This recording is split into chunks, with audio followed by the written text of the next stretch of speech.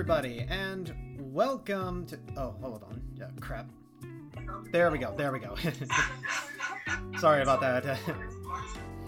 Hello, everybody, and welcome to Thumbs Up or Down, You Decide. I am Eric Turpel. I'm Melissa Leach. And yes, it has been a while since we last recorded, but we're back, and that's all that matters. I could still hear, like, the TV going on in the background. Yeah, unfortunately, I can't turn that down. Mom's refusing to let me do that since she needs some kind of entertainment.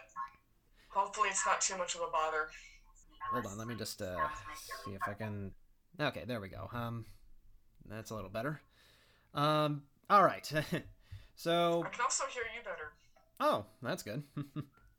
Anyways, tonight we are going to be talking about the top 10 worst films of 2021, which but also quite a lot has happened between the two of us. We've both pretty much ended up moving across the different sides of the country. I'm of course back in California, and Melissa's in North Carolina.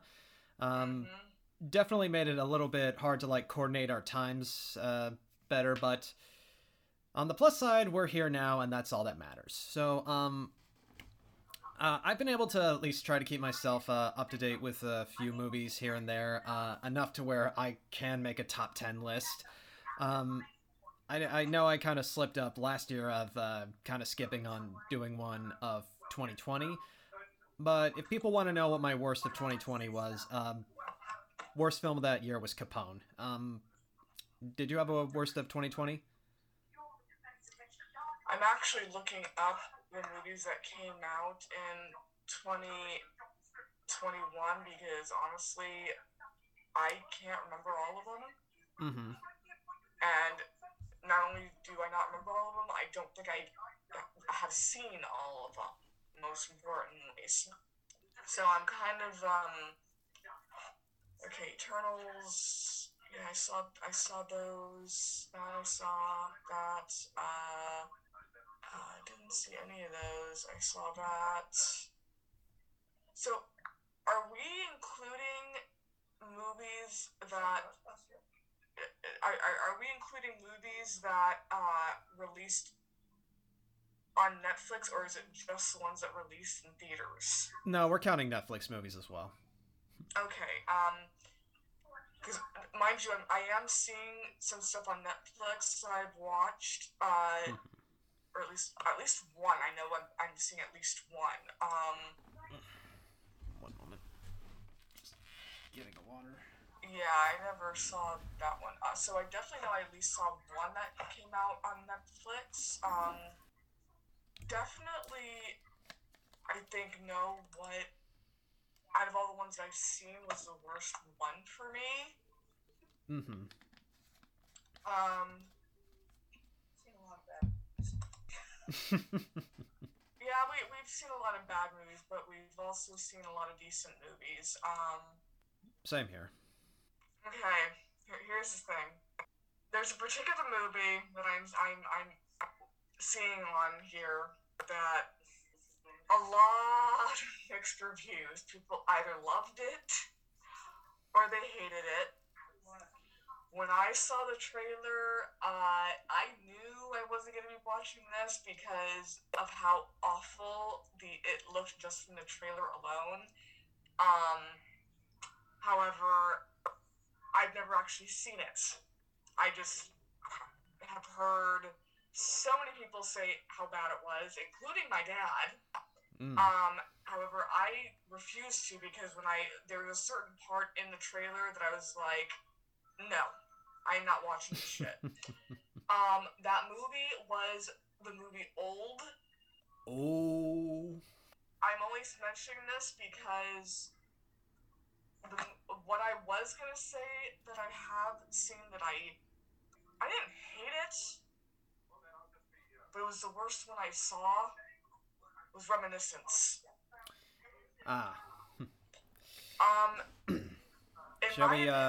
Shall we actually get started on the list then? I mean, sure. In that case, let me then start off with my number 10, which... So is 10 the one you're saying is the worst for you? No, number 10 is probably the least bad in terms of like these 10 lists, 10 films. I just want to make sure. Got clarify. it. All right. But anyways, number 10 for me is Licorice Pizza. Actually, that was another one. There's three films that two of those, the one you just mentioned, old, I've never seen, but I was told by several that they were awful. Mm-hmm. So based on what everyone told me, I chose to stay ignorant and chose not to watch them because I wasn't going to waste my time. But yeah, the third, like, said Reminiscence, I did actually see. Didn't hate it, but yeah. I'm sorry, go ahead. I just had that add that in there. No worries. Because honestly, I completely forgot about Licorice Pizza. I completely forgot about it until you said it. I was like, oh wait, yeah, that did come out. Yeah, I like... know that. This is, and I know a lot of film bros are going to get upset like this, like, how could you talk down about Paul Thomas Anderson? Well, I could talk about it bad because not every Paul Thomas Anderson film is good. Example, this one. Or, as I like to call it, Call Me By Your Name for straights. Because that's basically what it is. It's basically if Armie Hammer was replaced with an adult woman, and instead of being set in Italy, it's set in America. Where... Go ahead. Yeah, because we had talked about Call Me By Your Name before, and we kind of discussed that, yeah, being in a different country, it's like, I can understand, like, you know, there are some differences in terms of, like, age limit laws, but with this one being set in America, it's like, it's a whole different ballgame, especially when it is... So basically what it is it's about a young Hollywood actor who ends up falling in love with this 25-year-old woman who he met at Picture Day when she was volunteering, and then they start to hit it off, even though she clearly states to him, it's like, I don't want to date you. So it's like, imagine if a 15-year-old, like a freshman high schooler, trying to groom an adult woman. It really does not play well, and it's like, especially when there are scenes where it's like he's trying out these different, like, get rich quick schemes, like trying to start up his waterbed salesman store, and one of the ways he tries to attract customers is having the woman parade herself around in a bikini.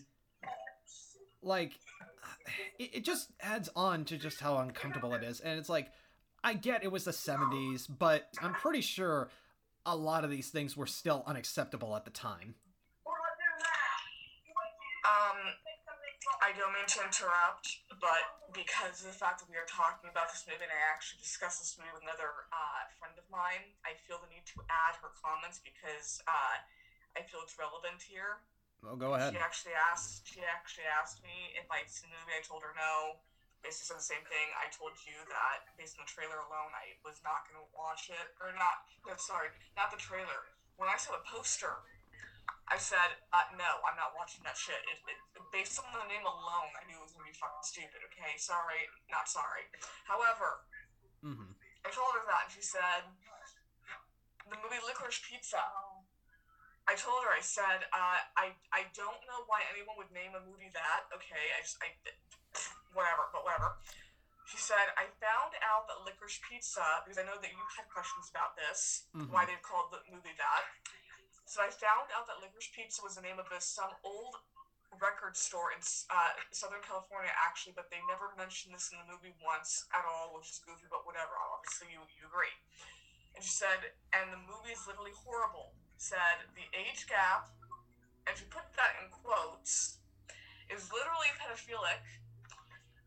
And the main lady, she said the main lady is a groomer. So, I'm, not sure, but it's also pretty disconnected and very random, and part of what Anderson said was that it was just a bunch of things that he remembered growing up in the 80s, even though the movie's set in 73. said it anyways, it's stupid, racist, and a disgusting story. It's definitely not worth seeing, and the good reviews I've seen from people are disgusting people who are okay with these things. Oh yeah, that's another thing. I need to talk about like just the uncomfortable racism in this movie because there's a certain character who owns a Japanese restaurant because his wife is Japanese, and he does this really offensive accent to her, like pretending to speak Japanese to her, but it's like clearly English, which is pretending to talk. Yeah, that's best. That's the best way I could. It's basically when you're pretending to talk with a Japanese accent, but you're using all of your L's, using R's instead of L's. When I found that out, those are the moments that just like really were unsettling to me, especially like.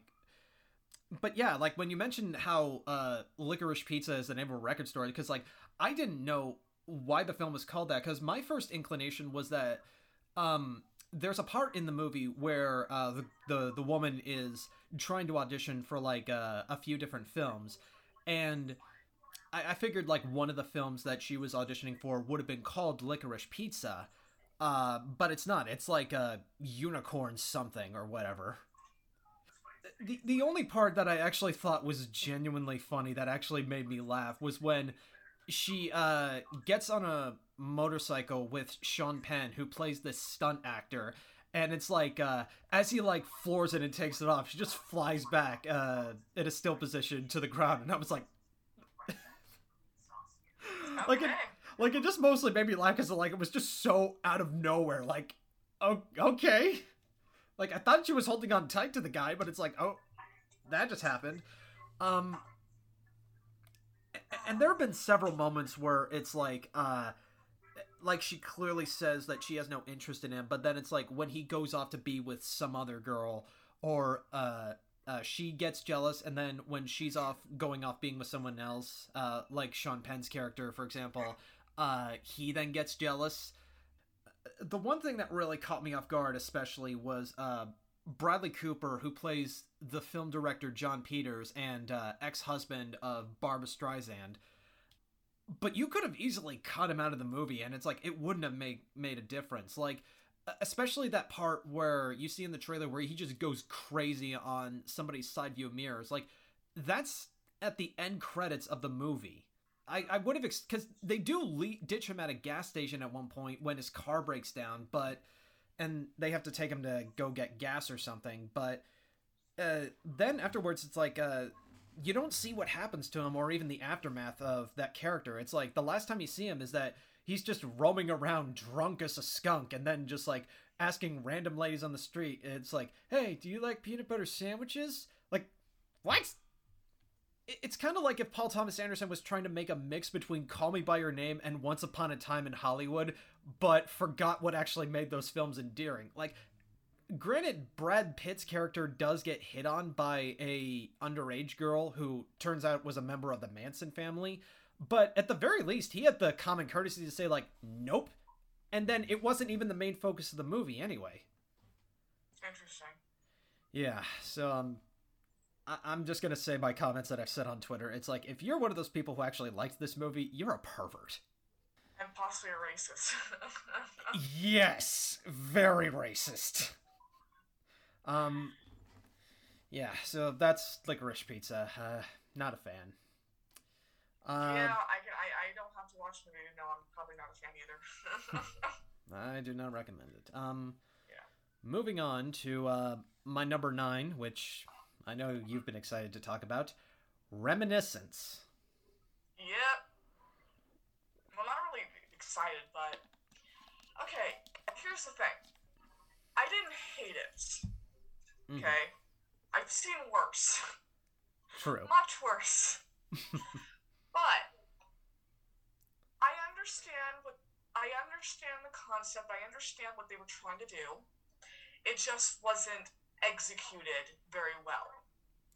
Yeah, and it's kind of disappointing because this was done by the creators of Westworld, as I found out. And from what I've been told, Westworld is a damn good show. I haven't seen a single episode of it, but I was told it is a very, very good show. So I was a little shocked by that when I went to go see this movie. I was like, wait, what happened? Yeah. Yeah, because I remember watching this on HBO Max with my brother and his fiance when this came out. And I do like Jonathan Nolan. I think he's when it comes to writing, I think he's the better half of the Nolan brothers. I mean, I do give credit. Chris is a good director. When it comes to like writing the scripts, I feel like when he works with Jonathan Nolan, I think that's when he's at his strongest. But yeah, when they're separate, it's like it's a little problematic, and this is an example of that. Because the best way I could describe it is that it's basically like it's like trying to make a mix between what's the film I'm thinking of? I know I'm thinking of The Maltese Falcon because that's what a lot of people have been referencing that it's similar to, but I should no, The Maltese Falcon. I'm not gonna lie to you. The only time I actually saw that movie was in school, and I fell asleep through the entire damn thing. I'm not gonna lie to you. When we were in school, the minute that that our teachers turned the lights off, it was snoozeville for me, and I don't give a shit what the movie was. There was only one movie I did not fall asleep to, and that was The Proposal, when Michael Tylo, rest in peace, that man, when he showed the proposal in one of his classes, I think it was for I think intro to acting or something like that. He showed the proposal, and I believe he showed Star Trek. I think the very first film was Zachary Quinto and Chris Pine. Interesting choice. So, yeah, those two movies I were probably the only ones I didn't fall asleep for, partly because I'd already seen them before and I already liked the movies. Everything else, I don't give a shit what the movie was. Anyway, getting sidetracked. Hello. Yeah, that was Maltese Falcon. That was one movie that Kenan Diaz actually showed his class, and that was the first time I ever watched it. Fell asleep through it immediately. So, yeah, I cannot contribute to that. Yeah, that's okay. At least that part of the conversation. Sorry. If it makes you feel any better, I fell asleep at Citizen Kane in one of my classes. Oh dear God, I fell asleep at that too. I couldn't do it. I couldn't do it, dude. Yeah, but going back to Reminiscence real quick, I do agree. It is one of those films where it's like it did have a good concept, but it just didn't have a strong enough execution. It's like you could definitely see the ideas and the very imaginative like concepts that they wanted to go with, but it's like to kind of like wrap it around a lot of recycled film noir cliches. It's like it just. I don't know how to find the right words to describe it other than just disappointing. Like that's pretty much the best way I could put it. Like especially considering it had a lead like Hugh Jackman, like fresh off of Logan and something else he did, but I'm probably forgetting. But because I feel like under the right director, like I think maybe like someone like Guillermo del Toro, it probably would have been very good because I recently saw Nightmare Alley where it's like he tackled something more of like a more grounded drama, and I definitely felt like he was a little bit more stronger for like something like that. Sorry, I remembered a movie that I had watched that came out last year that was like one of my absolute favorites, and I completely forgot. I had forgotten what the movie until literally just now when you I don't know if it was something you sparked or if it was just me looking at the pictures and the movie just came right up. I don't know, but I was writing my list down. I was like, I probably should organize my thoughts here so we have like something to work towards, and the movie just came. I was like, oh my God, okay, yeah, and it's actually one of the best ones. Well, that's good. Are you talking about Tenet? Maybe. I don't know if that came out last year, did it? It came out in 2020, because I remember... In 2020. Oh, whatever. But it's still a good movie, people. Still a good movie. At least I liked it. Agree to disagree. At least that's my take. Wouldn't be the first time I've done that. I mean, granted, I tried giving it another try on Blu-ray, but even my mom was telling me, it's like, what is going on? No, I know what you're talking about. How about the other one Are you talking about Ghostbusters? No. Are you talking about the guy who played Ghostbusters? No! He didn't play in Ghostbusters. Okay, so it's not Finn Wolfhard. Okay, so it's not Finn Wolfhard. He was the guy in Stranger Things. The cop in Stranger Things. Oh, David Harbour. Yeah, okay, now I know who you're talking about. I don't know the movie you're talking about, but I know the guy at least. At least I know where to go from here, because I was like, who? With that other actress, and the other actress from, Black Widow. Yes. Oh, Yes. Okay. Okay, yeah, I was like, I wasn't sure where you were going. I was like, what? No, you're talking about Finn Wolfhard. I was like, he was in Ghostbusters. I was like, I'm sorry. That kid's in a lot of movies, alright? I'm sorry. That kid is in a lot of movies. He okay? is. And mind you, not in any way, shape, or hating on dude. He's a very good actor. No, I like Finn fan. Wolfhard. Oh my god, he died. But admittedly, actually, Black Widow, I liked it. Wasn't one of my favorites. Same. It's fine. Better than Reminiscence. There wasn't a whole lot last year that was like, Oh, I'm not saying I hated Black Widow. I'm just saying it wasn't like my absolute like end all be all for best movie of all time. Although it wasn't the worst movie I've ever seen. Definitely better than a lot of movies we're naming on here. Yeah, and I definitely wouldn't say. I definitely also wouldn't say Black Widow was the worst comic book movie that came out in 2021. Oh god, no. I actually gotta get to that next. But was there anything where we were missing about Reminiscence? For me, I muted it, Mom, because it was getting loud. Okay, so sorry. I probably did when you were giving birth to me. Alright, so...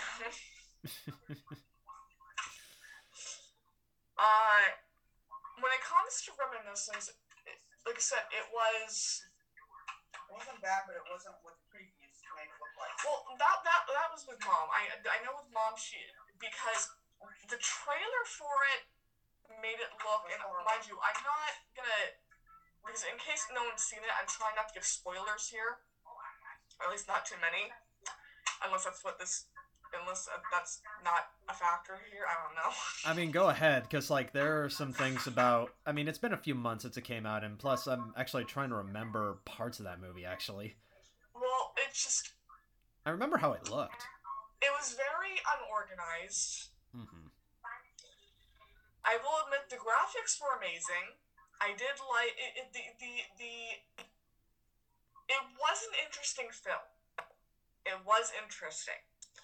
However, it was very unorganized, it wasn't executed properly, and it was very misleading to what you saw from the trailer, because the trailer made you believe that he was, like, trying to find his wife or something like that, and or at least that was what I got from the trailer that I saw too, because I first saw Reminiscence in theaters, and I was like, wow, okay, this is interesting.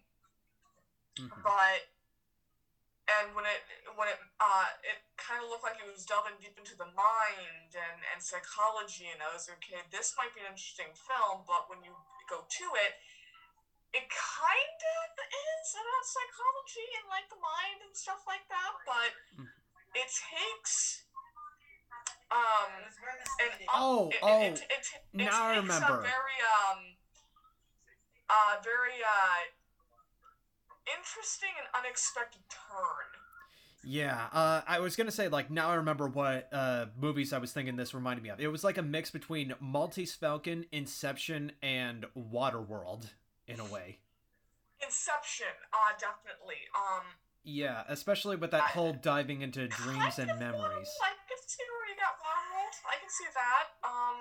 Like I said, what?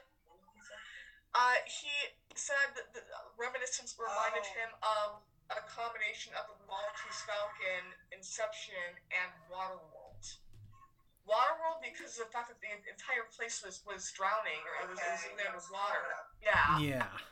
Inception because obviously they're delving into the mind, the dreams, and stuff like that, which I honestly I can see. Mm-hmm. Maltese Falcon, I haven't I fell asleep, so I can't say shit. Yeah, I think it, like, not only finding his wife, which did she die actually in the movie, like, long ago? And Are you talking about Maltese Falcon? well, I'm talking about Reminiscence. If I remember correctly, I think that she did, but I think it was an accident, if I'm not mistaken. Unless it was either an accident or she was murdered, because I believe that there was two, I think, different female characters in that movie that they were trying to find or deal with, or yeah, it was what one have of you. I think it was one of his clients that somehow had a tie with one of his with some kind of mob or something. I think the woman that he was in love with, who he was trying to find, because the bitch basically ghosted him. Basically, if memory serves me correctly, I believe she had gotten into some heavy drugs. Ah.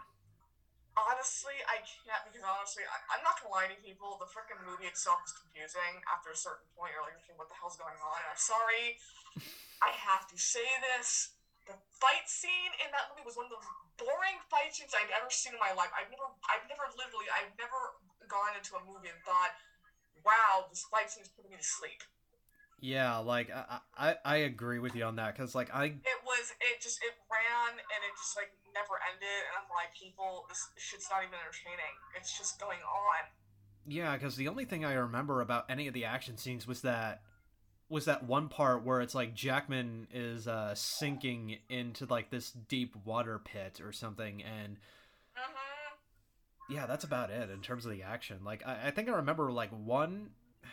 That's another thing. It's like, this is just a forgettable sci-fi film, and especially coming from someone like Jonathan Nolan, that's just really disappointing. But anyways, yeah. So between the fight scene and just the unorganization and it had potential, but kind of like how I felt about Uncut Gems, it needed some more work. Fair enough. I would definitely say I'm one of those people who would say Uncut Gems is a better film. Like, yeah, I'm willing to agree to disagree on that one. Fair enough. I think they're both pretty awful. I don't know if I'd go that far. Uncut Gems is not the worst movie I've ever seen, but I wouldn't call it Adam Sandler's best. Okay, but again, we'll agree on disagree, because I know your feelings on that are different from mine. Yeah. Anyways, moving on. Yeah. Okay, so my freaking list here, because I was so here's the thing. I don't know if I can do a top 10, but because there's a lot of movies that I really loved. Because honestly, there's a couple movies here that I'm having a very, very hard time picking between. Although one movie that I did like, I have to warn people about, because unless you've read the book, it's going to be very difficult to understand what's going on. Mm-hmm. But we'll get to that when we get to that. Okay, fair enough. So what was your next movie? My number 8 film is my pick for the worst comic book movie of the year, Venom: Let There Be Carnage. I was wondering what you were gonna say about that, because I'm not gonna lie to you. Okay. I never saw Venom. Disclaimer. I have to say this, because going forward, okay, I have to say this because it's pertinent information here. I'm over the whole male superhero thing. Okay, I'm sorry, I am. I want more powerful women, action stars, comic book characters. Okay, that's what I want. I am so tired and over the whole male superhero bullshit. Okay, I am done with it. I am tired. After growing up with like 2 male cousins, a brother, and God knows how many men who were obsessed with DC and Marvel, I'm just fed up with it. I've had enough, especially with Batman. I'm so over Batman, it's not even funny. Don't get me started on that bullshit. Oh, no. Okay. I purposely did not see Venom. Oh, Oh wait, yeah, I was gonna say, little like, side note. Did they have any more episodes of that coming out? Is that coming out soon with the new season or no? I think I think what they're doing is they're doing a spin-off with Agatha the villain. Come on. Yeah, I mean, it's still I'm over something. that. This is why we can't have nice things, people. Yeah, Because they get ruined by stupidity. yeah, but This is why. But they're not having the WandaVision? So they're not having the actual WandaVision anymore? I don't know. It's been kind of up in the air. Like, What is that all about? it's been the same thing with like the latest Spider-Man movie. It's like a lot of people were speculating if Andrew Garfield and Tobey Maguire were going to be in it, and Andrew kept on saying I'm not in the movie, and then all of a sudden it turns out he was. He just had to lie to like keep the speculation up. You lying whore. Funny enough, a quote from Emma Stone to Andrew Garfield when she found, because she kept asking. Exactly? Not exactly, but it's like she was asking if he was in Spider-Man No Way Home, and when she saw the movie, her first immediate words are, "You're a jerk." Yeah, that was really funny to hear. But yeah, going over to Venom, Let There Be Carnage. Sorry, yeah, I had to say that disclaimer because I purposely did not watch them because I'm kind of over it, but there is one that I will talk about later that I loved. But Venom, I saw clips of it in the movies. It seemed funny from what I saw. It also seemed really fucking loud. I don't know if that was due to the movie theater's fault or the movie itself was just really freaking loud. But yeah, it was very loud and it seemed funny. So I don't know. But Well, we'll find out what your feelings are with this. well, funny you should mention that, because one of the weaknesses that Venom does have is loud noises. So it kind of makes sense that you would speculate it's a loud movie. Because I've seen both Venom movies with Tom Hardy and Michelle Williams. Both of them I do not like, but I will say this: I thought the first one. You don't like Tom Hardy? No, I love Tom Hardy. I thought he was a good choice for the character of Eddie Brock. I just thought he just had a bad script to work with. Which, funny enough, the second film he gets co-writer credit because he improv'd so much of his dialogue. Interestingly enough, it's like with the sequel, it's like instead of getting the guy who worked on a previous Spider-Man movie, it's like, oh, instead of getting that guy, let's get the other co-writer of the first Venom, who wrote the script to 50 Shades of Grey, and let's focus the second one more about Eddie and Venom's bisexual bromance. There's even a line in this movie where it's like, yeah, I mean, there's even a part where it's like Venom gets into a fight with Eddie and then detaches himself off of him and then onto another being, and the first thing he does is go to a gay rave and says, "Everyone, I am out of the Eddie closet." Like, the dialogue in this is just so corny and so bad. It's like, it felt like, I was even telling this to my brother as we were walking out. It's like, did this feel like it was written in the 80s? Or in the early 90s, like before the 90s Spider-Man cartoon came out when Venom was popular? It felt, I get a lot of people are saying it's like, it was trying to be like old 90s comic book movies like, what was it, Batman and Robin or Spawn. And all I'm thinking of is, people, those movies weren't good for a reason. There's no nostalgia behind them, unless you just have really poor taste. I mean, I have tasted films, and that is not it. As Woody Harrelson would put it. Yeah, that's another thing. Like, Woody Harrelson, he was an interesting choice for, God, what was his name? Cletus Cassidy.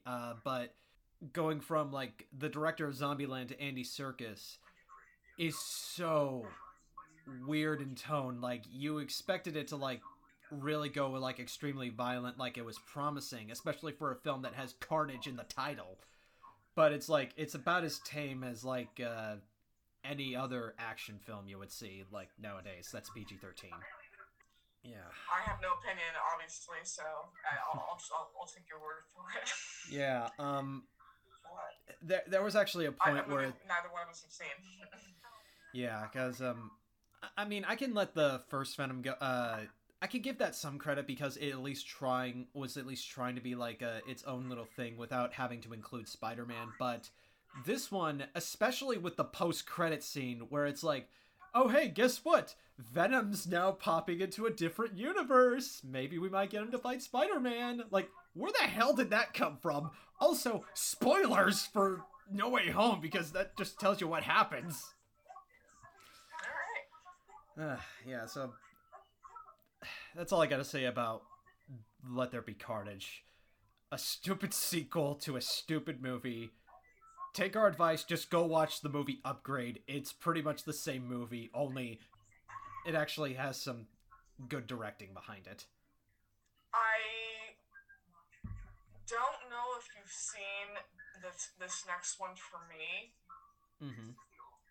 But I watched it when I was with when I was on vacation visiting my dad. I watched it with my dad and stepmom. Stillwater. I haven't seen that. Not bad, but not good. The three of us basically agreed that the main character is a little bit too much like my dad, and that okay, so basically what we decided was that this entire movie almost seemed like it was a movie about what would happen if the main character was me. I was in a situation and my dad was put in this guy's situation because he's like, this entire movie is me looking for you in freaking France, okay? This guy who I think is from Oklahoma, I can't remember exactly, but he's definitely from the Midwest. I don't want to, kinda, yeah. Definitely redneck, or redneck type. Kind of fixer-upper guy. Does a lot of housework for people. Fixes a lot of shit. He ends up going to France because his daughter is, I think, on...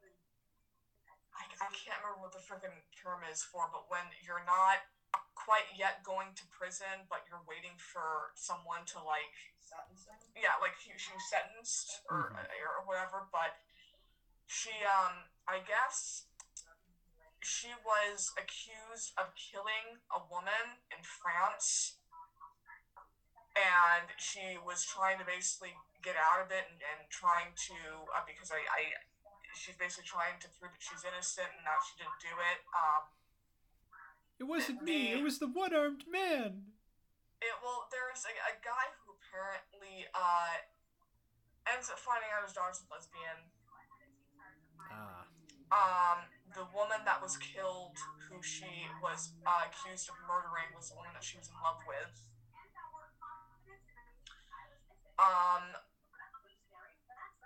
I can't remember if it was stated that she actually did it or not, but I just remember that the guy, her dad, ended up befriending a French woman who was helping him talk to locals about where to find this kid to get him in there because his daughter was trying to basically saying this guy was the one who did it, not me, sort of thing, and it was kind of confusing. I kind of don't know what actually happened because it was kind of hard to follow, but he would basically ended up being in a relationship with this woman that was helping him find locals and stuff like that to talk to, and that entire relationship ended when he basically finally found the guy who his daughter was talking about and stole him and tied him up and yada yada yada. Yeah, it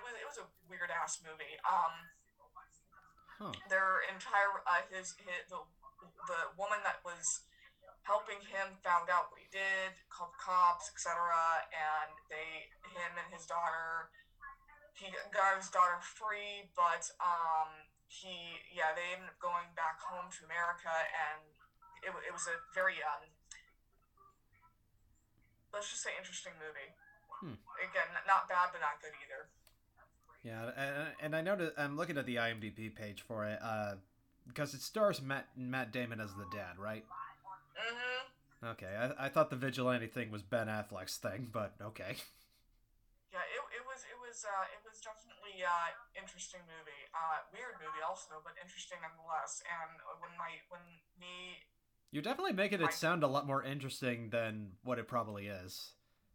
I probably am. I'm trying to remember exactly the details, because I'm not even joking when I say that the three of us basically agreed that the movie was basically what it would be like if I was in frickin' prison in France and my dad was trying to get me out. And because I'm not even joking that some of the dialogue that Matt Damon uses in the movie, I swear to God, my dad himself would probably say to someone in France who he was trying to get help from. Because he was looking literally at a website. It's all in French, and he literally gets help from, I think, some woman who was a businesswoman or librarian or something. He's basically trying to get her to translate it for him, and his exact line was, "Excuse me, ma'am, I'm sorry, but I'm too much of a dumbass to understand all this and figure this out. Can you please help me here?" And I swear to God, my dad, when he heard that line, said, "That's basically what I'd be saying to them. I'm too much of a dumbass to figure this shit out." I'm not even joking. My dad literally told Luke, he's like, "You wanna know what this is? This is me going to France looking for her if she was in freaking a French prison." He's like, "This is literally what this shit is. It's me going down there to try and get her out." I was like, "Yeah, pretty much." Like I wouldn't be trying?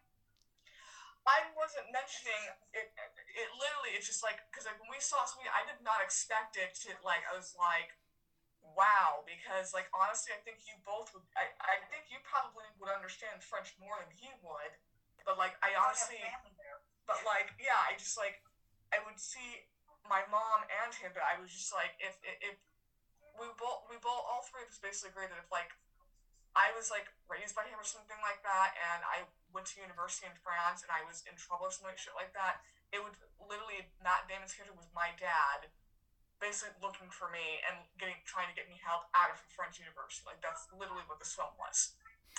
It was ridiculous. I was like, okay, interesting. So, yeah, that was my number 7. It wasn't the worst I'd ever seen, but it definitely wasn't confusing. It was just kind of slow and not that exciting. Mm-hmm. It was kind of sad, to be honest with you. So, not the worst, but not the best. And you said that was your number 7, right?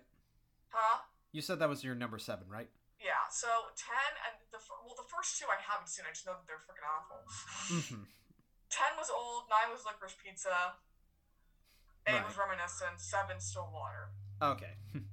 What's your number 6?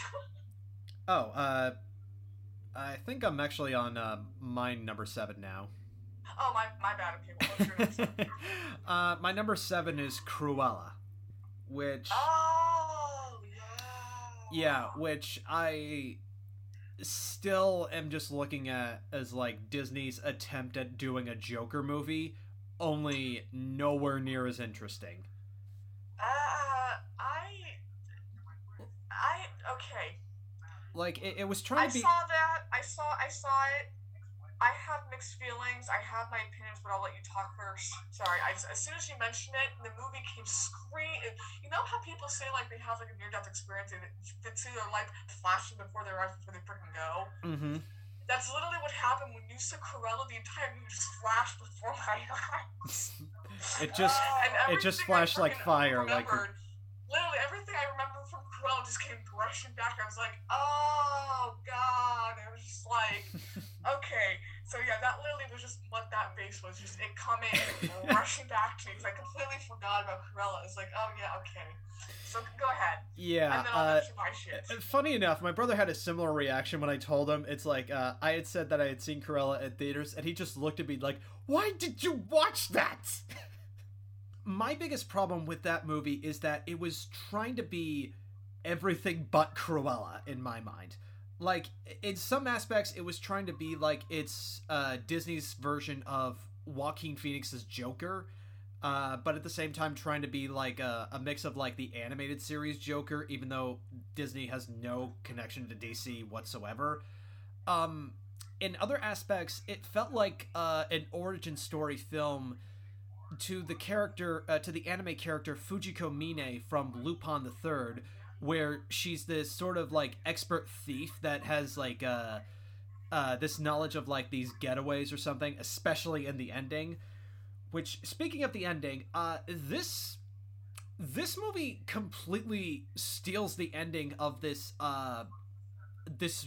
John Goodman Denzel Washington movie called Fallen, where Denzel Washington plays the devil and John Goodman plays this detective trying to stop him. And it even begins and ends the same way, where it's like you hear the narration. In this case, it's Cruella saying it's like, this is the tale of how Ella died and Cruella was born. And in Fallen, Denzel Washington's character is like, I'm hearing the TV a little more. But yeah, Denzel Washington's character, who plays the devil in human skin, says like, this is the story of how I almost died.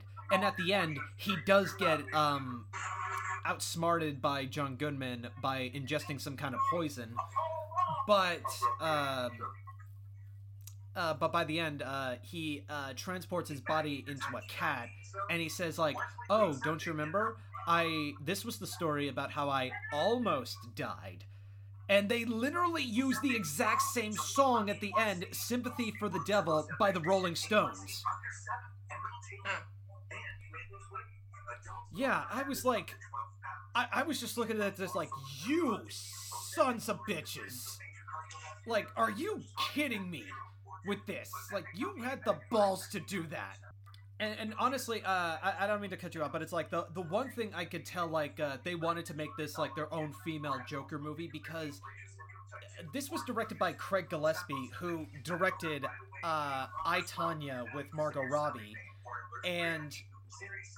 Okay, so, I have to say, I kind of saw I, Tonya.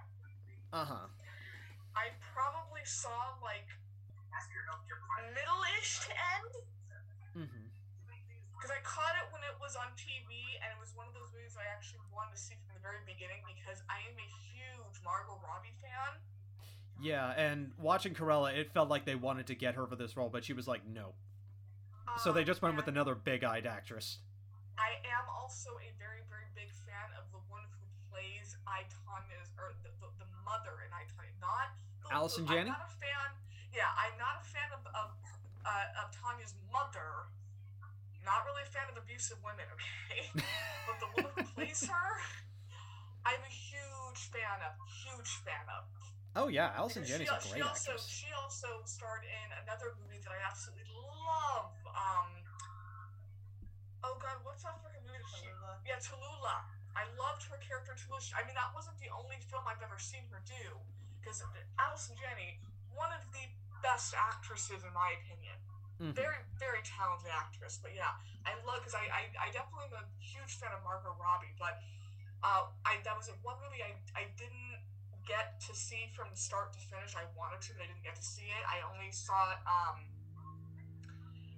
probably like except the middle-ish to like the end. I didn't even see the entire thing, so I needed to mention that. Mm-hmm. Yeah. Also, one other bit that I forgot to mention was that the weird bit at the ending where it's like they have the Emma Thompson's character own these Dalmatians. It's like that's the one thing I had. The one question I was asking, it's like, were they implying that Pongo and Pertuta, I forget if that's the female dog's name, but it's like, are they implying that they're siblings? Because then that makes 101 Dalmatians a little creepy. Okay.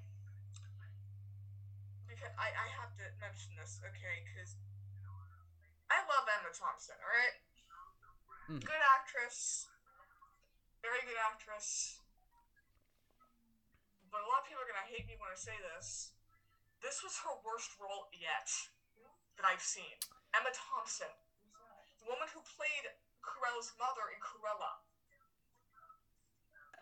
The fashion mogul that she was trying to embody. Yeah. Who turns out to be her mama. Yes, the one who was trying to be her mama. She got her adopted mother killed. Yeah. I remember the movie. I don't remember who she Emma, I love Emma Thompson. Played several roles that I absolutely adore her in. Okay, yes, Harry Potter's one of them. Her character in Harry Potter might be really off. But she plays it. She played the teacher who was the psychic. The one with the big glasses? Yes. Okay. But I can't stand her character in Cruella. Oh my god. I'm done. I'm over it. I'm like, you know what? This is like probably one of your worst performances in my opinion. I'm so over this. Honestly, it dragged on while I was like, okay, people, like, you're dragging this on way too long, because I was actually starting to fall asleep during it, because I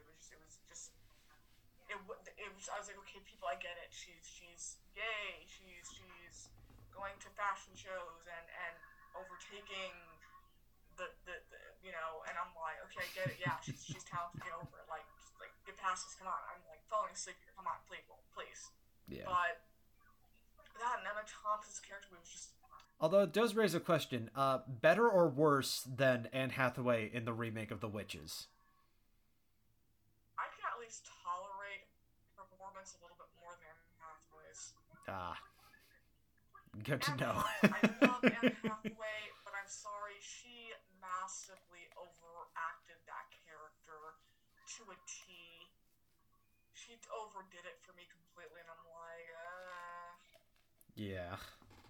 shut up, please. Stop talking. I don't care. When it comes to Emma Thompson, her character was bland, but at least tolerable. However, with that being said, in my opinion, this is one of Emma Stone's best performances. Yeah, that's oh what... God, I loved her in this role. Yeah, that's the thing about it, is that I thought Emma Stone. That is something I will give this movie credit for. The only thing that makes it worth watching is Emma Stone as Cruella. Like, she... Oh my God, you guys. Like, yeah, like, she really puts her all into this one. Like, she really... She goes for it.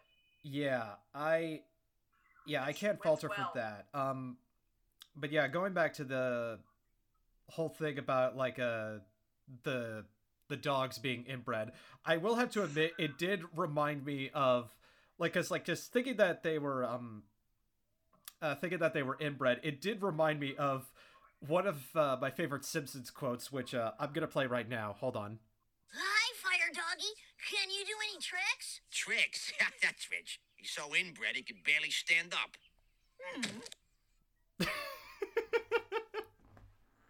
I'm sorry, I had to play that one. Because that constantly ran through my head when I was thinking about it. That I'm like, okay, I gotta use this. But yeah, do we need Why to... is it that when you played that quote, it reminded me of the Egyptian king Tutankhamun? The Egyptian king and what? Tutankhamun? You don't remember that King Tut? Oh. Because historically speaking, I think there is research in there that because of I think in Egypt it was not uncommon for family members to marry each other and to inbreed. That's all Mediterranean. Yeah. And I think because he had one of the reasons why he died so young was because I think he had Oh dear God! It was some kind of disease in his body.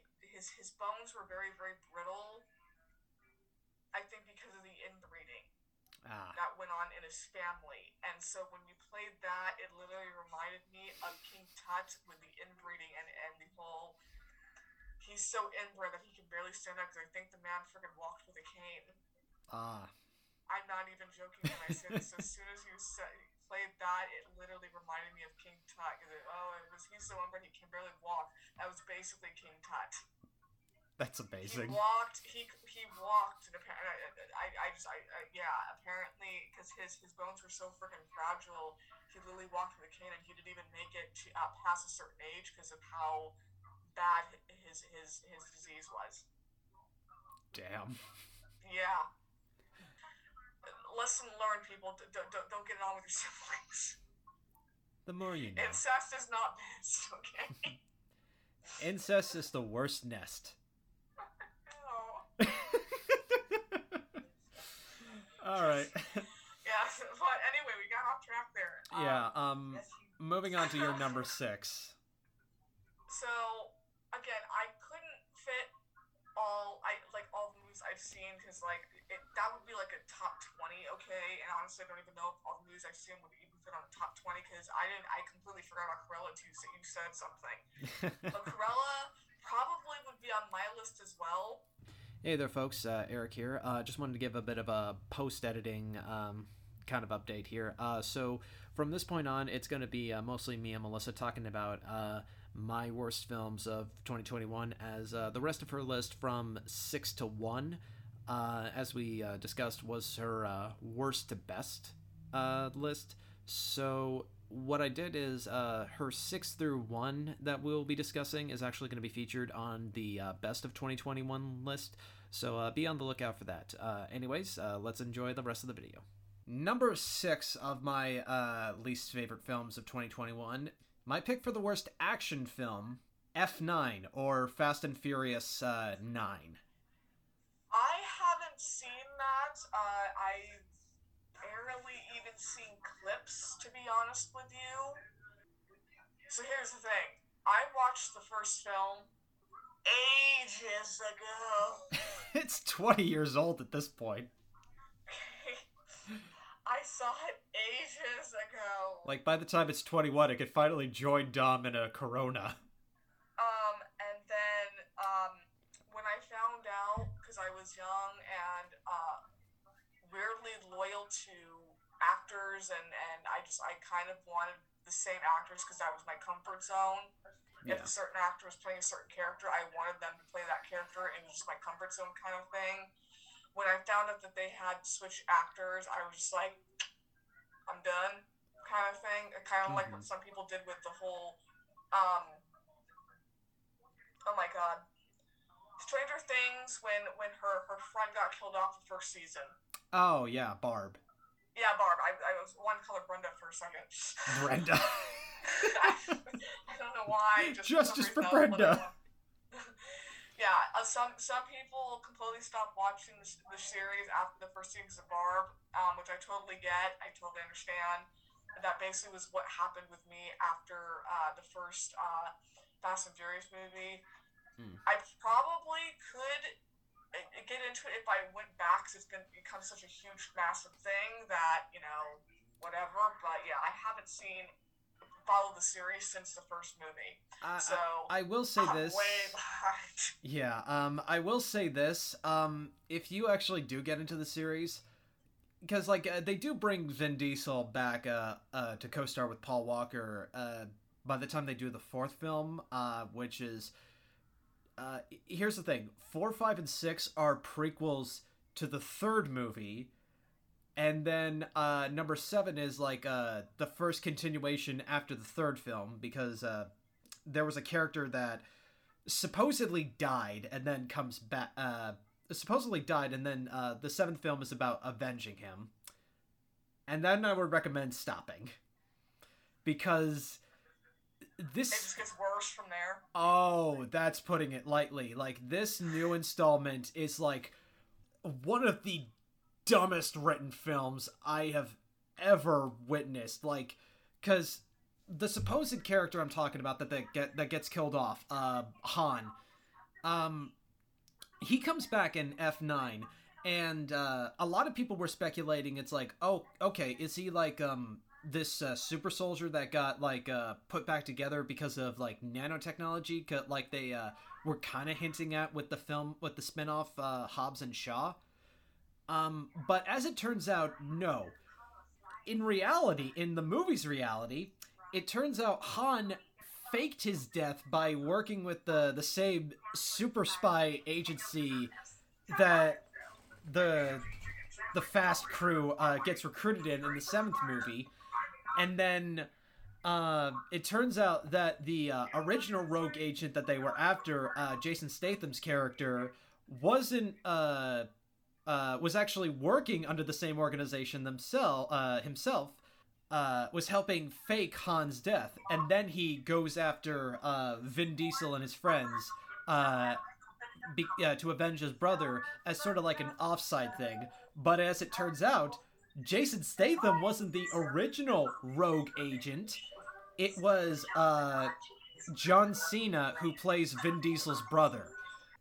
That one scene where they explain how Han is still alive is some of the most confusing and infuriating bullshit I have ever witnessed in a movie.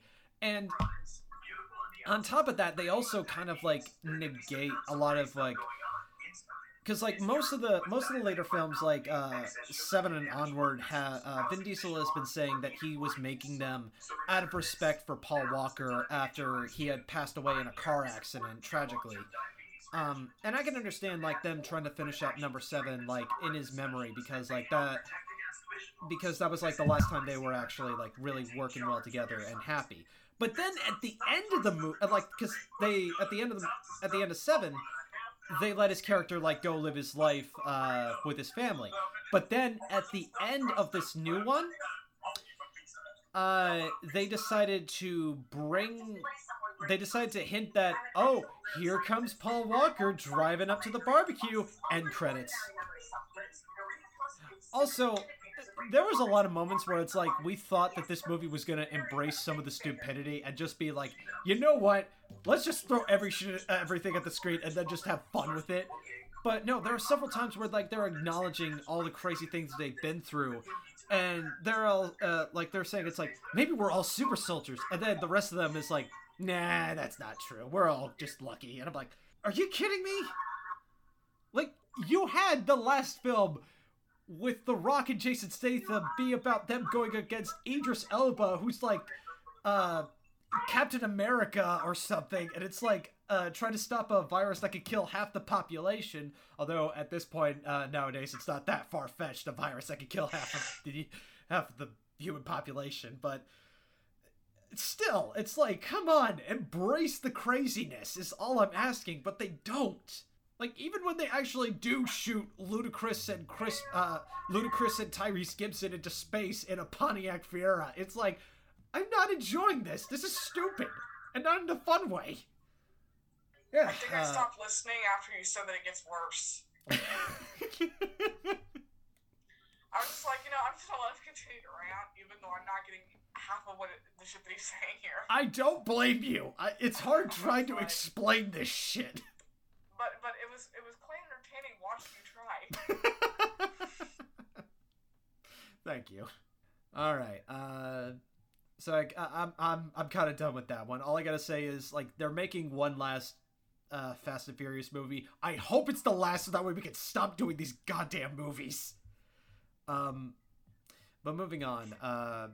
Hey everyone, just wanted to give a quick edit here. I had actually forgotten to talk about my number 5 spot on this list, so unfortunately this is one edit that I'm gonna have to make where Melissa doesn't have any commentary. But for my number 5 on my worst of the year list, it was going to be Old, directed by M. Night Shyamalan. We did talk about this briefly in the beginning, just to kind of give my quick 5 cents. Yeah, the movie really was not good, and it really hurt me as someone who was a fan of M. Night Shyamalan. I mean, the concept was interesting, even though it was very flawed, but the whole overall film was just an uncomfortable mess, and not in the good way. one of the worst parts about it for me was that there was technically a child sex scene and birth. It's like I mean, technically it was done with adults, but it's like they technically still had the mentality of children, which still, when you have that in your head, it like makes it really uncomfortable. And there were just a lot of moments like that where it's like the framing of time just like doesn't make a whole lot of sense.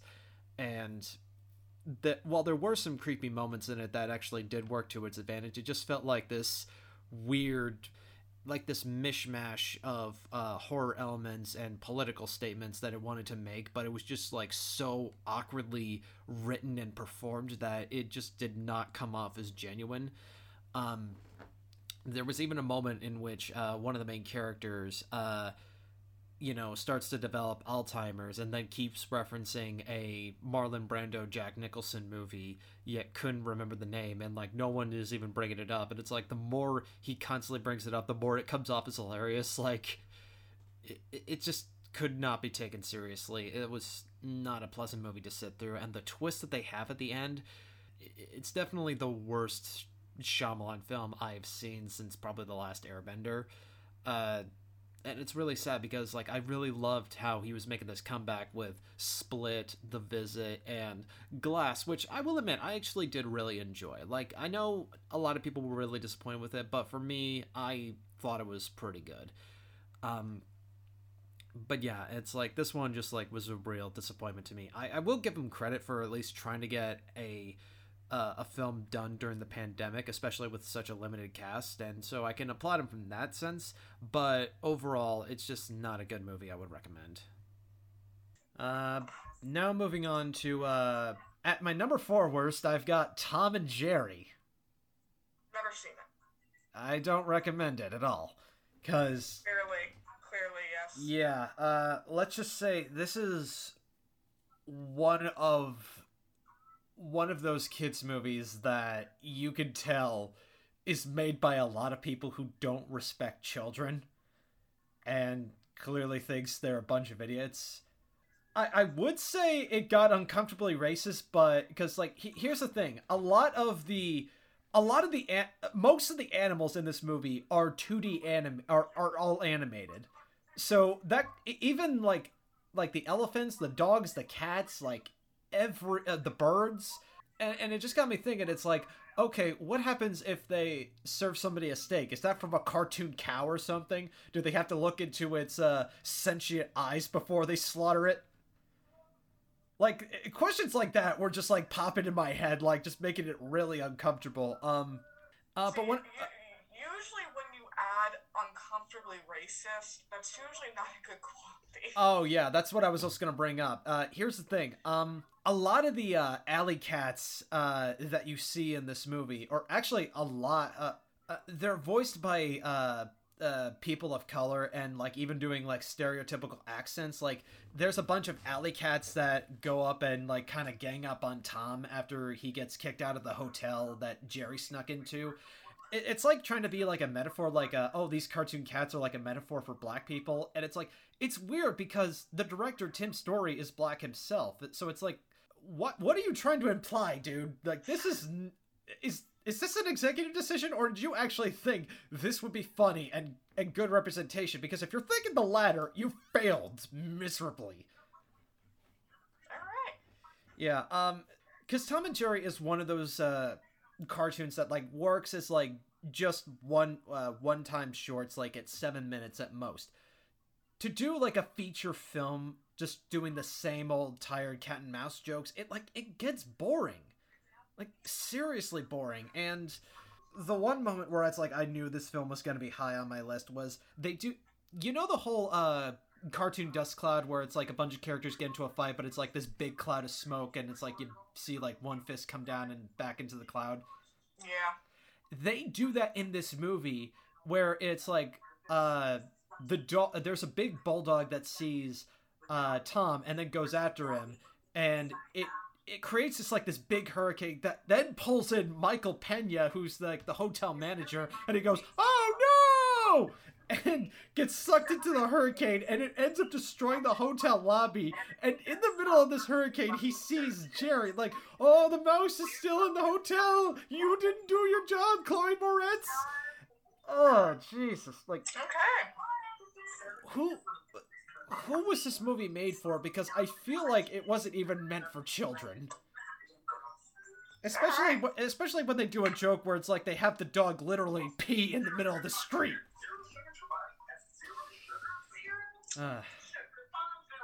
Yeah, and it was just not funny at all. Like,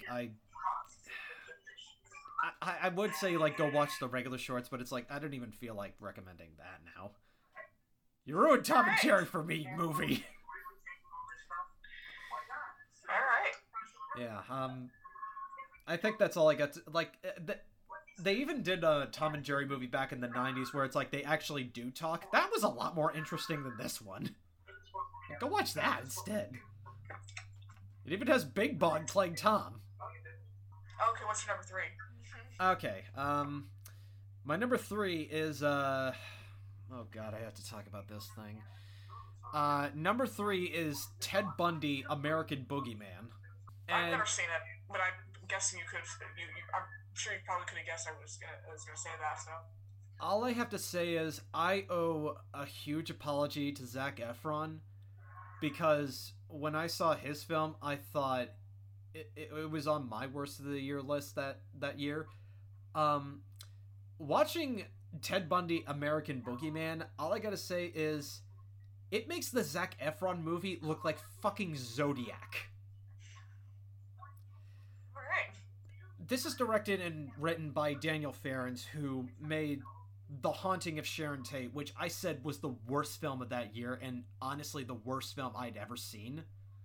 Like, this guy is a fucking awful person, and just an awful filmmaker. Like, because he even argued with Sharon Tate's surviving sister, saying it's like, oh, I had a reason to make this movie because I was born the same year as when the murders happened. Which, by the way, I've looked at the dates. He was born a month after it happened, so it's like, what kind of connection do you have, jackass? But secondly, this guy just doesn't have any respect for murder victims, and it's just like trying to, like, I've seen better directing and acting and real life crime drama murder retellings from like Investigation Discovery, like that whole channel that's all about true crime stories. There's a point in which Ted Bundy ends up picking up a girl, and it's like later on you like see him literally throw a decapitated head in the trunk. Like, dude, that is disgusting. Like, even if that actually did happen, it's like, that happened to someone in real life. That's gross. Like, at least the Zac Efron movie had the decency to like hint at it but not actually show it. And the acting in this, like, is just so awful, especially from Chad Michael Murray, who plays Ted Bundy. Like I've barely seen this guy's work like back in the day, but it's like he in this film is just awful. And there's at one point where it's like he almost captures somebody, but they end up getting away after escaping handcuffs.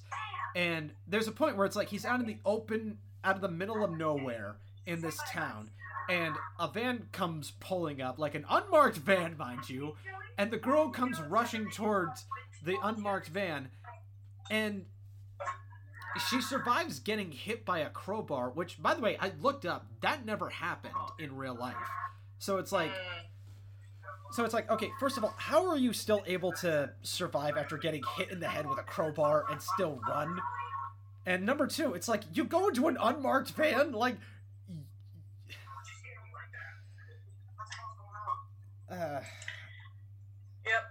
Yeah, this is just one of those films where it's like, it's just so uncomfortable and so infuriating to talk about. Like, because it also follows this one cop who is leading the investigation, and she talks to this one agent in the FBI about Ted Bundy, and it kind of makes it implied that the cop is the one who came up with the term serial killer, even though the FBI and it's implying that the FBI agent probably stole it from her, when in reality that wasn't the case at all. It's like he actually did coin the term serial killer. Hold on, I'm gonna look up the guy's the FBI agent's name if I can real quick. But actually, looking at the cast list, I forgot they got Lynn Shay in this movie. I don't know if you know who she is. Lynn Shay. Yeah, she was in the Insidious movies. She was also in what else has she done recently? Oh, I actually think I do know, because I think there's one movie that I've seen her in, and there's something about Mary. Oh, wait, was she in that? Who did she play? I think she played the roommate with the dog. Huh. It was honestly kind of gross, but whatever. Yeah, I never finished that movie, so it's like I wouldn't know that, but that's an interesting bit of trivia. Yeah, she played she played Mary's roommate. And I think it was her roommate. She basically lived. If it wasn't her roommate, she basically lived in like the same like building or whatever that Mary lived in. So yeah, but she basically was very close to Cameron Diaz's character. Shall we now move on to your what number are you on? But I'm kind of letting you finish your list of movies you can't stand. Fair enough. Before I go into the rest of the movies that I actually really loved.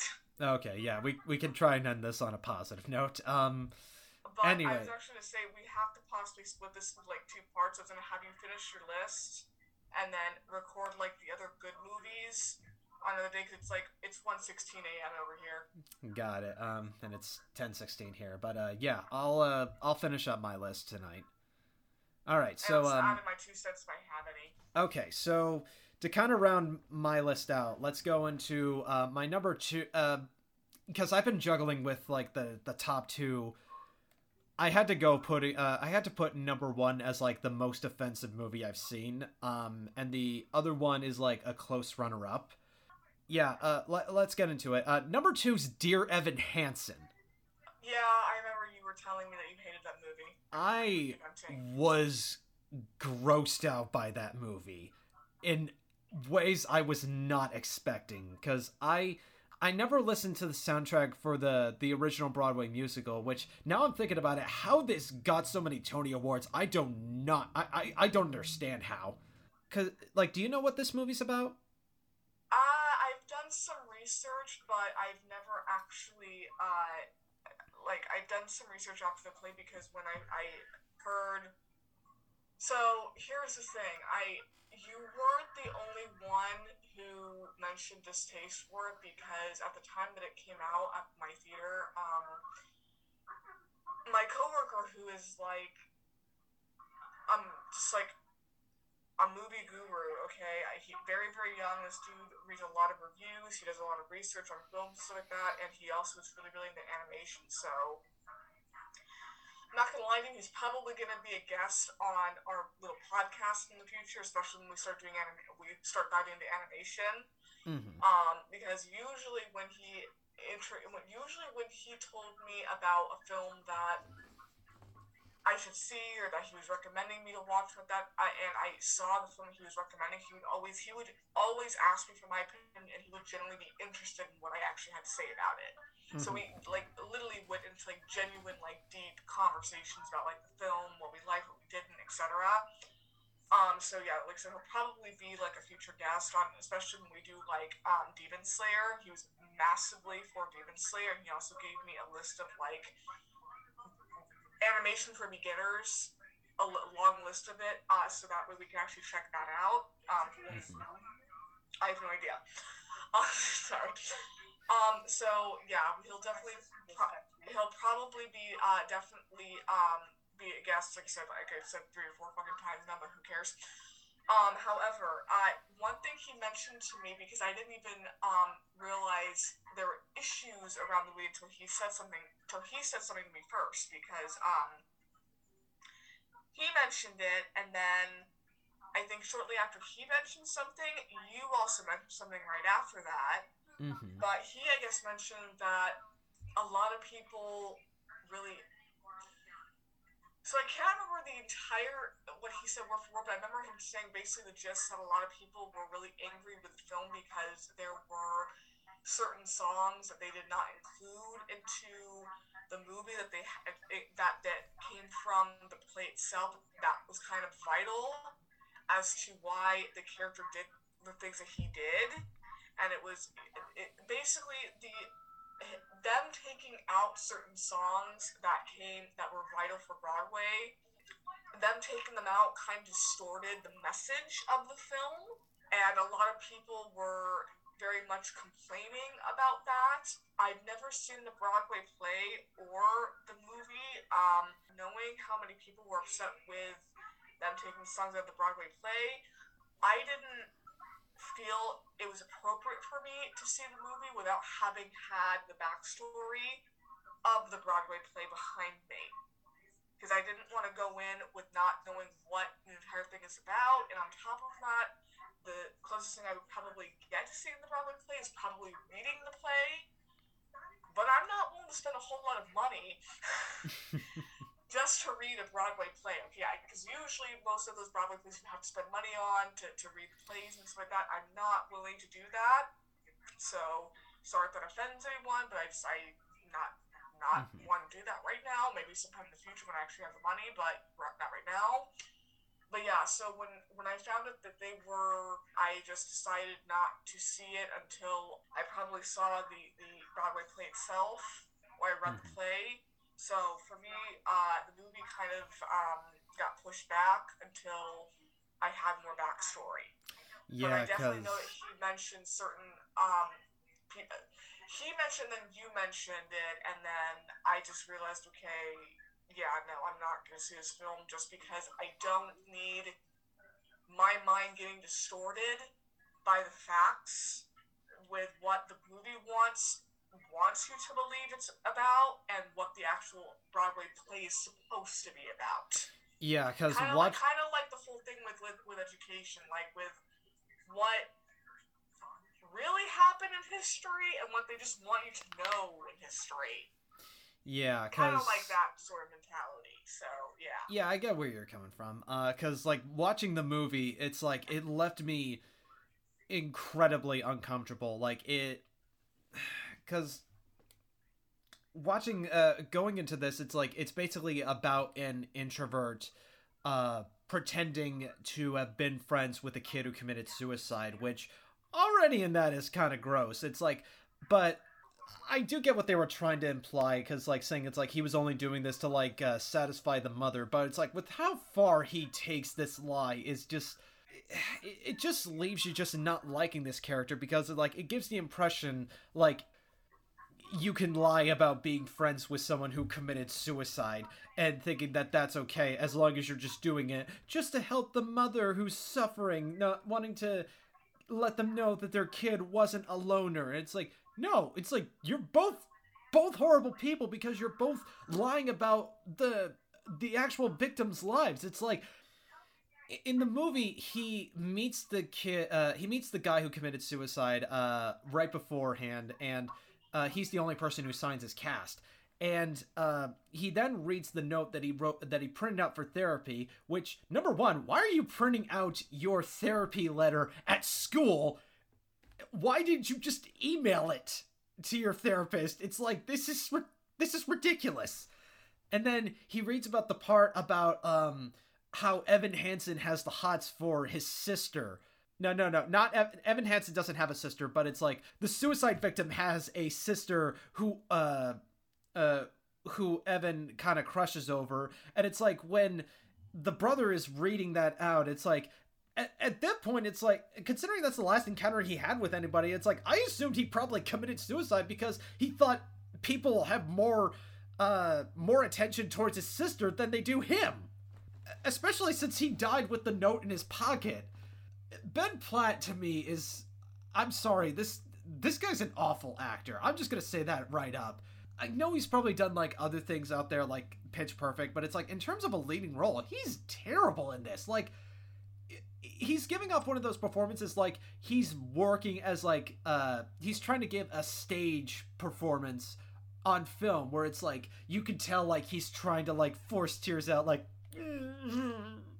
like I swear to God, like even on Twitter it's like it looked like Kyle Rittenhouse kid who's like trying to pretend to cry for the judge because it's like even though he killed people it's like he's trying to gain sympathy. It's like, what was Evan Hansen the last movie you watched, jackass?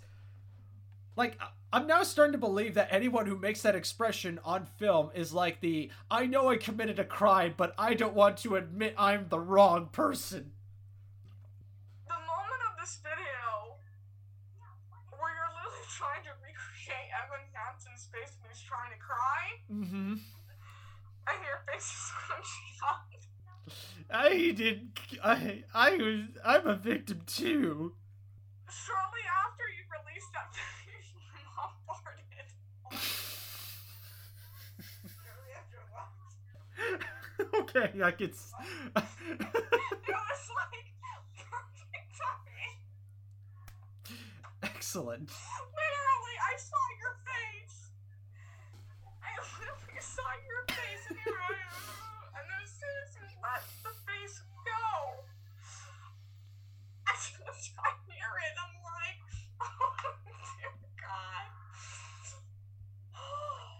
Wow. I'm sorry. No, God, no. Not enough people look towards me. While he made that face. I was laying down on the bed, I didn't look towards him. Sorry. Okay. I have to calm down because just the timing of that. Just, oh Lord. Yeah. Sorry about that. Hey, no Go worries. on. Yeah. Another thing that really frustrated me was that when Ben Platt was hearing a lot of the criticism about his casting when the trailers were released, because bear in mind he's like the son of Mark Platt, the Broadway/movie producer and producer of this film. Because like a lot of people were criticizing the fact that he looks like a 30-year-old man in the movie with a bad wig, and his response was like, "Oh well, back in the movie Grease, they casted 25-plus-year-old people, and it's like that's revered as a classic." First of all, you're showing your age, buddy. Second, you're also admitting to this being a nepotistic casting, because like you're saying like. Because, like, they were also admitting it's like, if it wasn't for me, my daddy wouldn't have made the film. So it was like either me or no film. Well, I would have preferred no film, buddy. But honestly, the worst character in the whole movie for me was Amy Adams as the suicide victim's mom. Because she just comes off as, like, one of those people who it's like, probably would have turned to televangelist had it not been for Evan Hansen, honestly. Like, she gave off, like, that kind of persona, and it's a real damn shame, because, like, I do like Amy Adams, and it's like, but for the last few years, like, she has not been getting the best roles in films lately. Like, did you ever see Hillbilly Elegy? The best way I can describe it is, like, imagine one of those, like, weird Oscar bait movies that Saturday Night Live would make fun of, only they made it a real movie. It was like somebody watched Moonlight and said, hey, we could do a true story about a drugged up parent, but it's about a white hillbilly. That's I really don't know if I have a response to that. Yeah, it's a really dumb movie, and I'm not gonna get into that, because, yeah.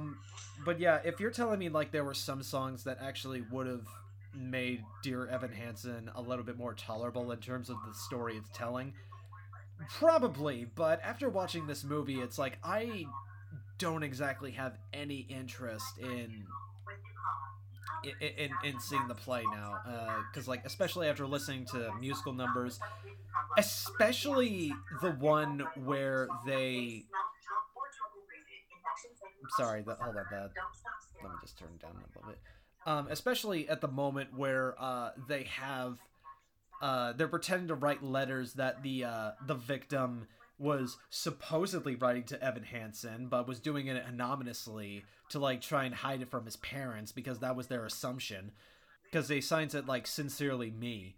They do a dance number where it's like his ghost through the vision of these letters is talking to Evan Hansen, and it's like Evan Hansen's only friend in the movie kind of brings up a point that it's like the way you're writing these letters, it's like it's making it seem like the guy was gay and ashamed of it.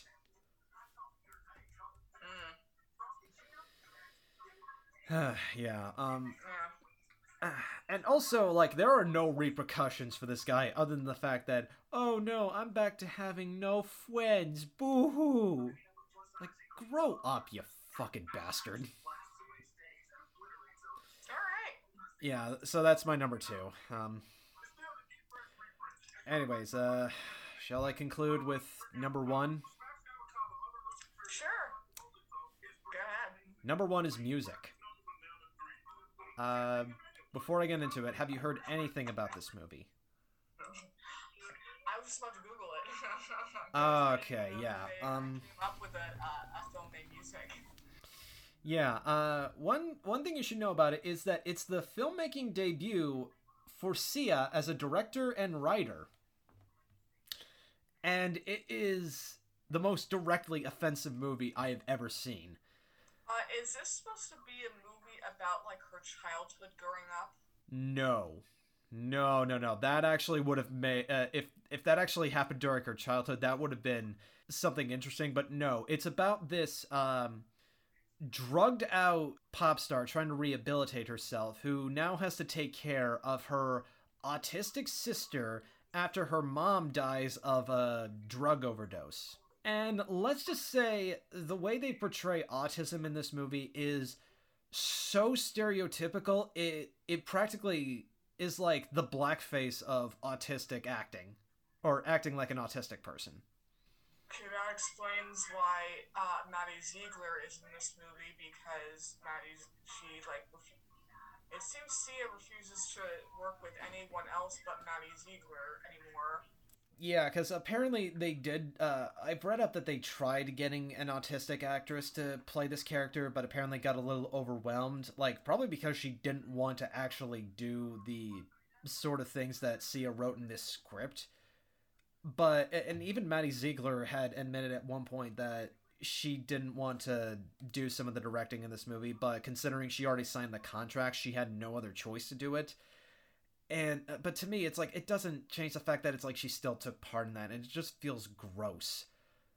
There's even a scene in this where it's like they try to justify restraining her down after she's having an autistic meltdown, and the way it's presented is like saying like, oh no, this is a good thing to restrain people down. It's like, despite the fact that this has literally killed people in the past. Like, not just autistic people, but neurodivergent people as well. Because, like, restraining someone down and restricting their movements or any part of their body is, like, what got people like George Floyd killed. Like, it may not be, like, the exact motions of, like, putting your, like, kneeing on somebody's neck, but it's, like, still, if you're restraining somebody down, that's not good. I'm seeing one of the news things here about the movie saying Sia was suicidal after backlash to music film. Which, oh yeah, I have to get to that, because, like, when people were calling her out on this, before the movie came out, saying it's like, hey, this does not look acceptable at all, her response was, like, to tell him, it's like, no, you're wrong, you just need to watch the movie and actually know that it was actually beautiful. And then when it actually did come out, a lot of people were, like, all that backlash amplified, and she even got into cyberbullying actual autistic people who were calling her out on her bullshit. And it got to the point where it's like even her fans were starting to dogpile on those autistic people. Like, it was disgusting. Even one person who, like, said it's like, because, like, saying so, like, I've been struggling to try and get roles as an autistic actress, and her response is, oh, well, maybe you're just a bad actress. Like, excuse you? Give me just, like, 2 minutes here. I'm gonna real quick watch the trailer for this movie. Go ahead. Be my guest.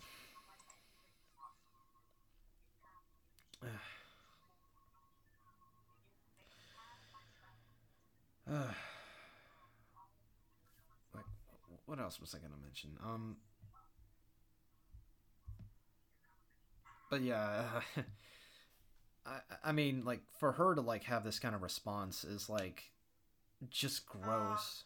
Is Kate Hudson supposed to be the one that's autistic, or is Maddie Ziegler? Maddie Ziegler. Okay. Yeah, Kate Hudson plays the drugged up sister, or rehabilitating sister, I should say.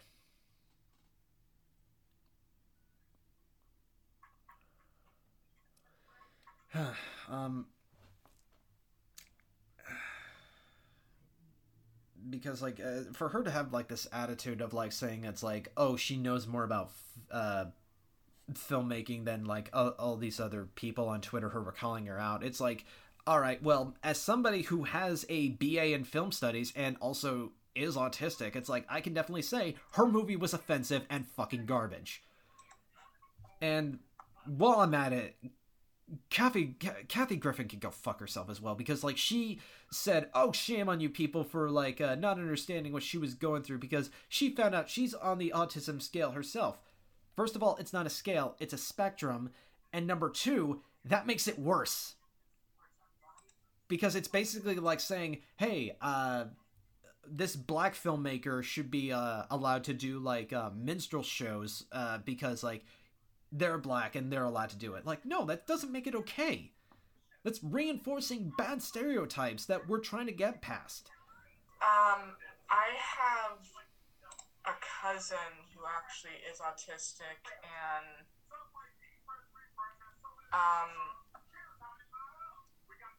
so because mind you, it's been years since I've actually interacted with my cousin, but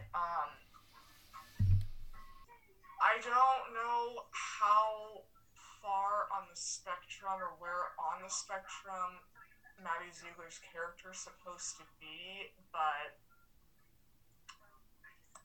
I almost don't want to say this, but I almost want to feel like I want to tell her to stick to dancing, because I don't know how much research she went into researching on how to play, the mannerisms with autistic kids and all of that, because one thing that, and I don't even know if they covered this in the movie, but one thing that is very common among a lot of autistic individuals that I've met, they oftentimes have stimming patterns.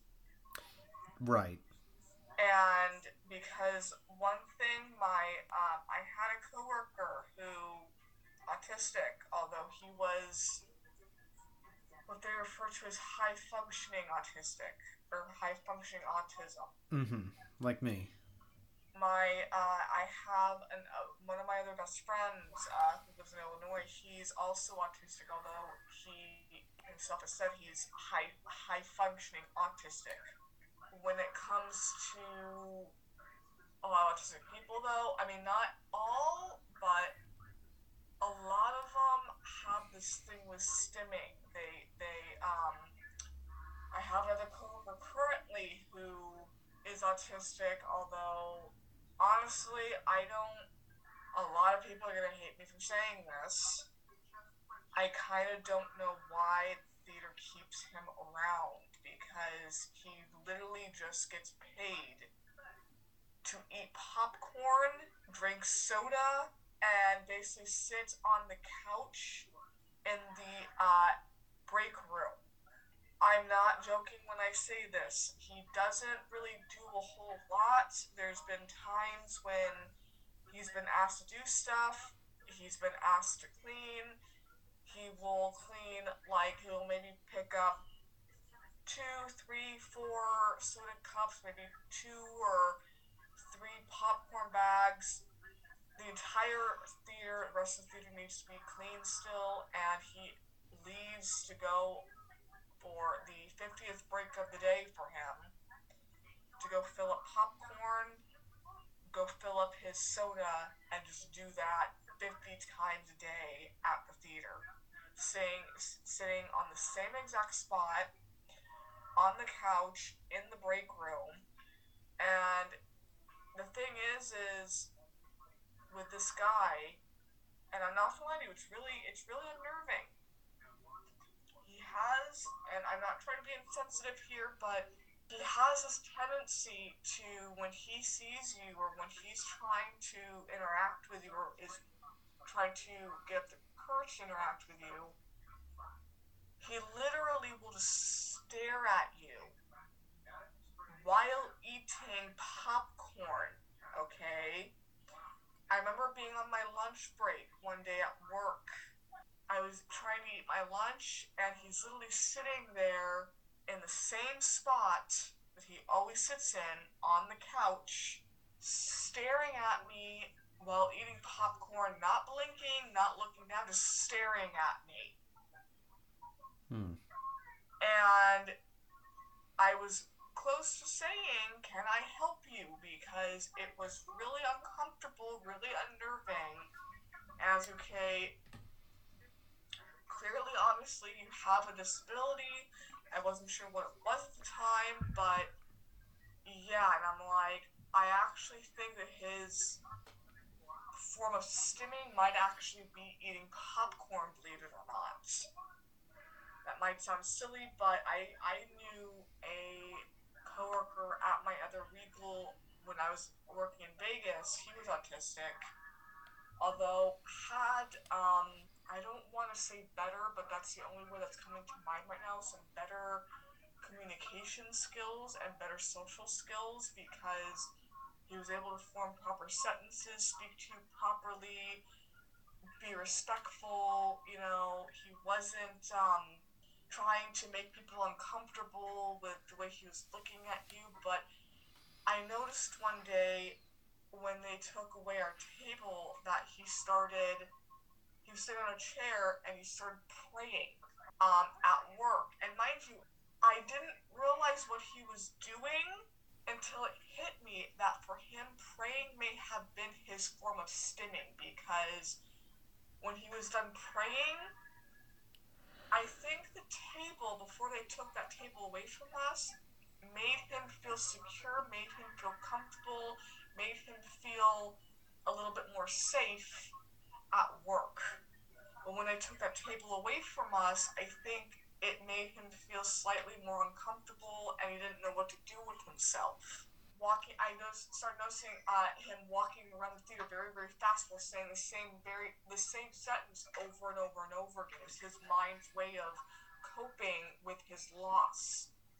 And so when he was finished with his what he called prayers, which I didn't realize was possibly a form of stimming, he was walking around the theater very, very, very, very, very, very fast in circles, saying the same sentence over and over again to try and get back that comfort and that stability for him. So that's one thing I'm noticing from this thing is she kind of looks in this. There was a point for me mentioning this in the trailer with Maddie Ziegler's character. She looks very out of it, very dazed. Almost kind of like she's, I hate to say it, possibly high. I hate to say it, but that's kind of the way. No, it's accurate to say, because like there are times where, because her performance like does not accurately portray it right, so it's like it just feels like she's just like on some sort of high, like that was the direction Sia gave her. It's just, yeah, I'm like, did you kind of do any research for this? Because yes, I know people are on a spectrum, but there's also certain things that people who are autistic are kind of known for doing. Some people talk through music lyrics. Some people, my cousin, she used to talk through Disney movies. If she wanted something with her parents, she would oftentimes use the dialogue that she knew from Disney movies to communicate what she wanted with her parents. And my cousin would literally be having to figure out what Disney movie she saw recently in order to figure out what it is that her daughter was trying to communicate with her with. So they do certain things, but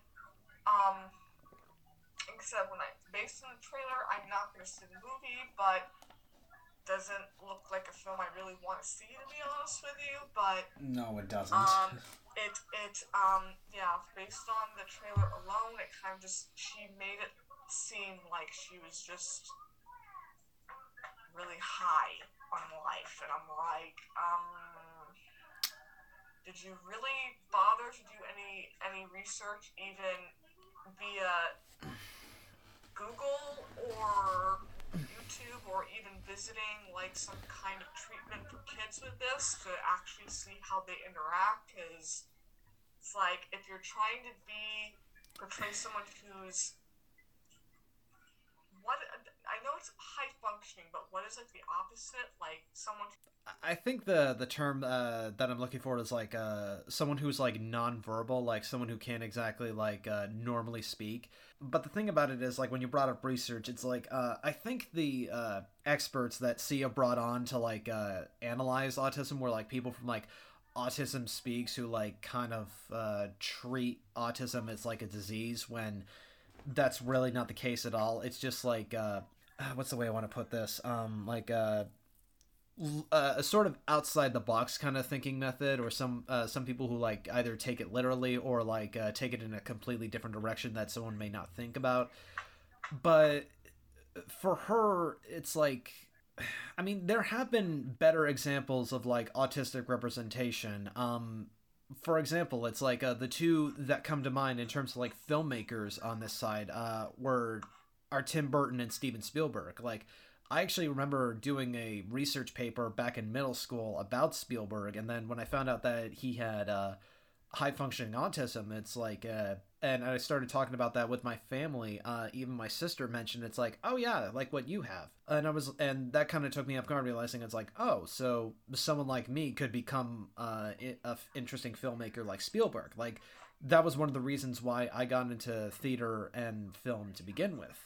So it's like there are examples of like autistic representation that have been done well. Like the best example that I can think of is like one of Tim Burton's first films, Pee-wee's Big Adventure, or heck, even something like Beetlejuice, or what's another good example?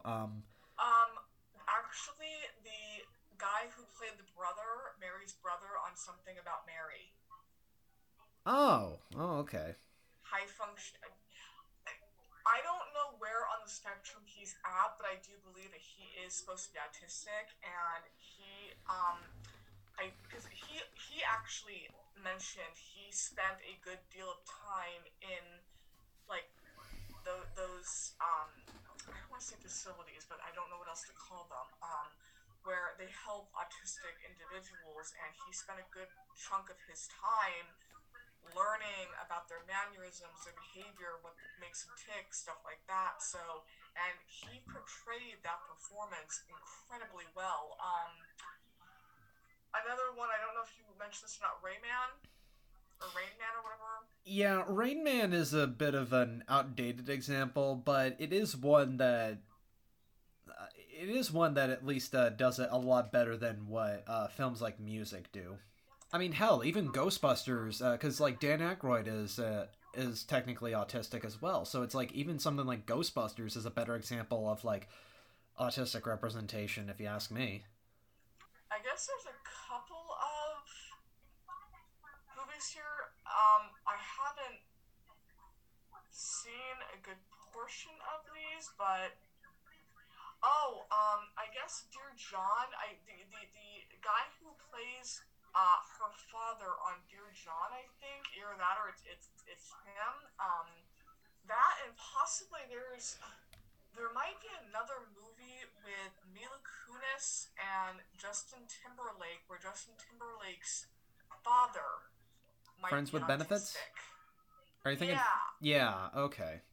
I think. Oh yeah, because yeah. is that Woody Harrelson who plays the dad in the film, or is he playing a different character? No, Woody Harrelson's playing a different character. The guy who what is his name? I know. Oh, I don't know what disability he was supposed to have in this film, but Leonardo DiCaprio and What's Eating Gilbert Grape. Technically yes, but I think it was like a very low functioning form of autism. I'm trying to remember this. Richard Jenkins, or Oh. yeah, he plays, I believe, an autistic character in Friends with Benefits with Justin Timberlake and Mila Kunis.